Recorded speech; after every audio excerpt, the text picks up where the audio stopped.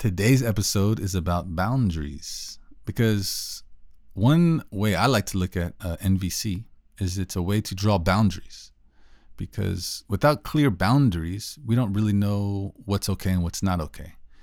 And when you're in a relationship, there's going to be that feeling out time zone. And whether this is an intimate relationship, working relationship, friends, family, there's always going to be certain boundaries. And it's the more clarity we have about what our boundary is, the better and more prosperous the relationship can be. With vague boundaries, there's going to be some conflicts that are probably avoidable. So that's one way to look at NVC, just a way to draw clear boundaries. Because without NVC, what a lot of people tend to do is use violent tactics like shaming, judging, threatening, name calling, in the hopes that, we're going to get someone to change their behavior. The problem is this doesn't usually work. And if it does, it doesn't create more connection. It usually creates more disconnection. But what we want, the goal is to find a win-win solution and long-term sustainable solutions. So say you're in a situation and someone does something that you don't like, AKA crosses one of your boundaries, but they don't know it. They don't have any idea that they did it. And a lot of us just have different sensibilities. We have different cultures. So this is why conflicts are inevitable. We just need to communicate through these things. We also all have different wounds, from childhood, from life. And our boundaries might have to do with our wounds. What bothers you might not bother another person. So we just want to be clear and communicate these things. And that can be build a solid foundation for relationships. So I just want to go through some samples of potential situations. So say someone hangs up on you. Okay. For some people, that's a really big deal. And other people, nobody probably likes that, but it's not a deal breaker. But say it's a deal breaker for you and someone hangs up on you. So you just want to let that person know that that's a boundary for you. That's not something you're going to put up with or deal with, right? So you don't want to threaten them though. So it's like a threat would be, hey, if you ever do that again, I'm never talking to you again, or something like that. That's violent. That's unnecessary. But you don't want to be like, hey, I kind of didn't like that. Would you please, say you're sorry? I don't know if that's going to help all that much. It might not. But using an NVC statement, it might sound like, the other night when you hung up on me, I felt really angry because that's one of my sensitivities. And I really, really don't like it when people hang up on me. So I just wanted you to know that that's something very important to me. So sometimes when you're drawing a boundary, you just kind of want to let them know that this was serious to you.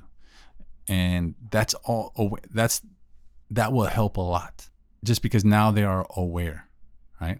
So the request in that was really just making someone aware that this is an issue. It didn't need a concrete action-based, I need you to go do this thing.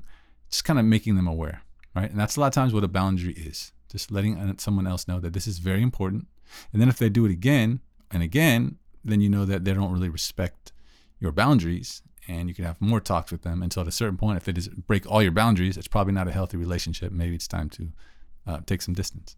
So another one, and this is one I'm sensitive to, is I really don't like being called names, and not half joking and that's from my childhood wounds. So it's important to me. So when people call me a name, I have to really make it clear to them that I really, really don't like that.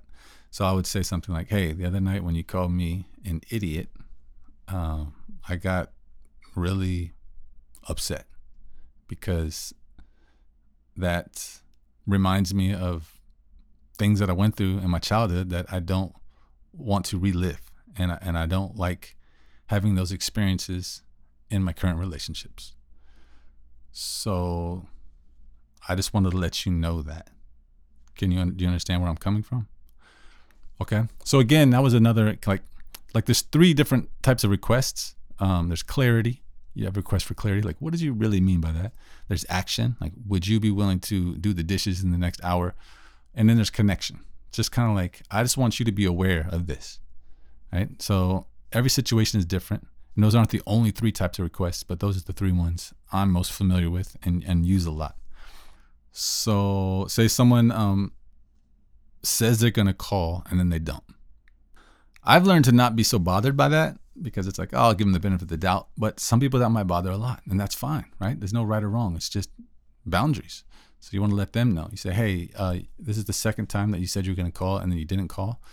And I'm feeling concerned because reliability is important to me. And I want to be able to rely on you when you say you're going to do something, even if it's just a call. So I just wanted to let you know that. Yeah. Right? Because it's hard to make people promise to not do it again in the future. You can't really do that. No one can predict the future.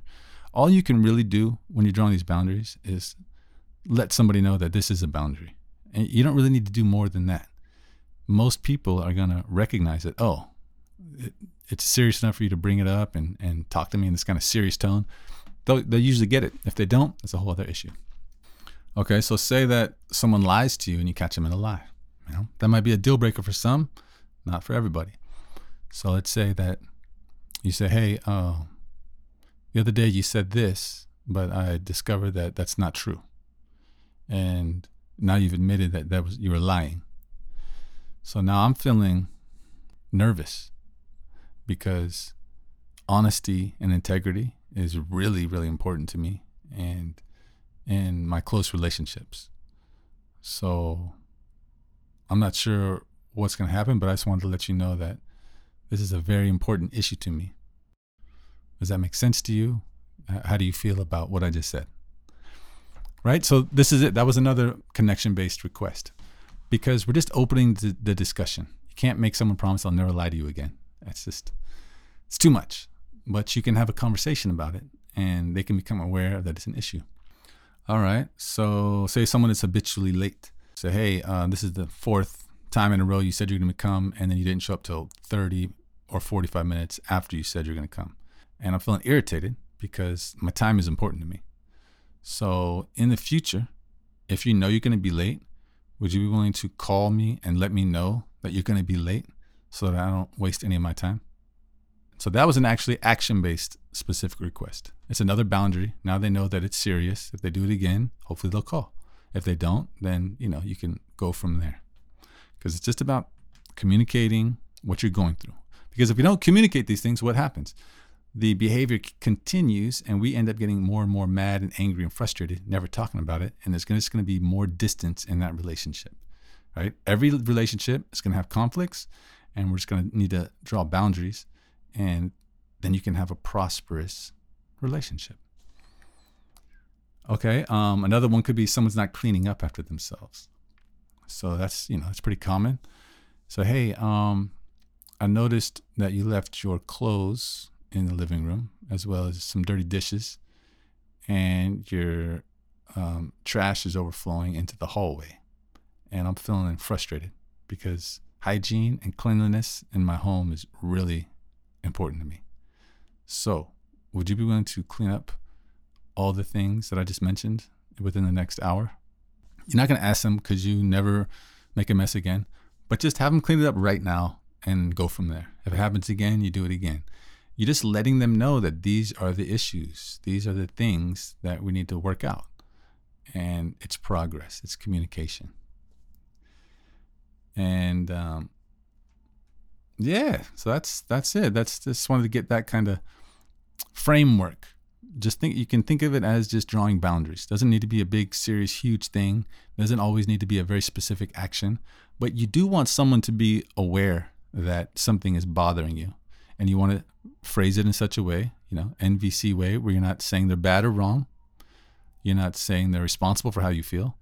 You're just saying, hey, this is something bothering me. I want you to know that it bothers me. And let's see what happens. All right. So that's this episode. Hopefully you guys find it helpful. And yes, my book is available, audiobook and ebook and paperback book, The Art of Nonviolent Communication, on Amazon and pretty much everywhere else they sell books. And my online video course, which I'm very excited about, is available at theartofnvc.teachable.com. And you can also get it at my website, theartofnvc.com. There are 2 programs you can do. One includes one-on-one sessions and one is just the course. So hopefully everybody's having a wonderful, beautiful, amazing day, and I will talk to you soon.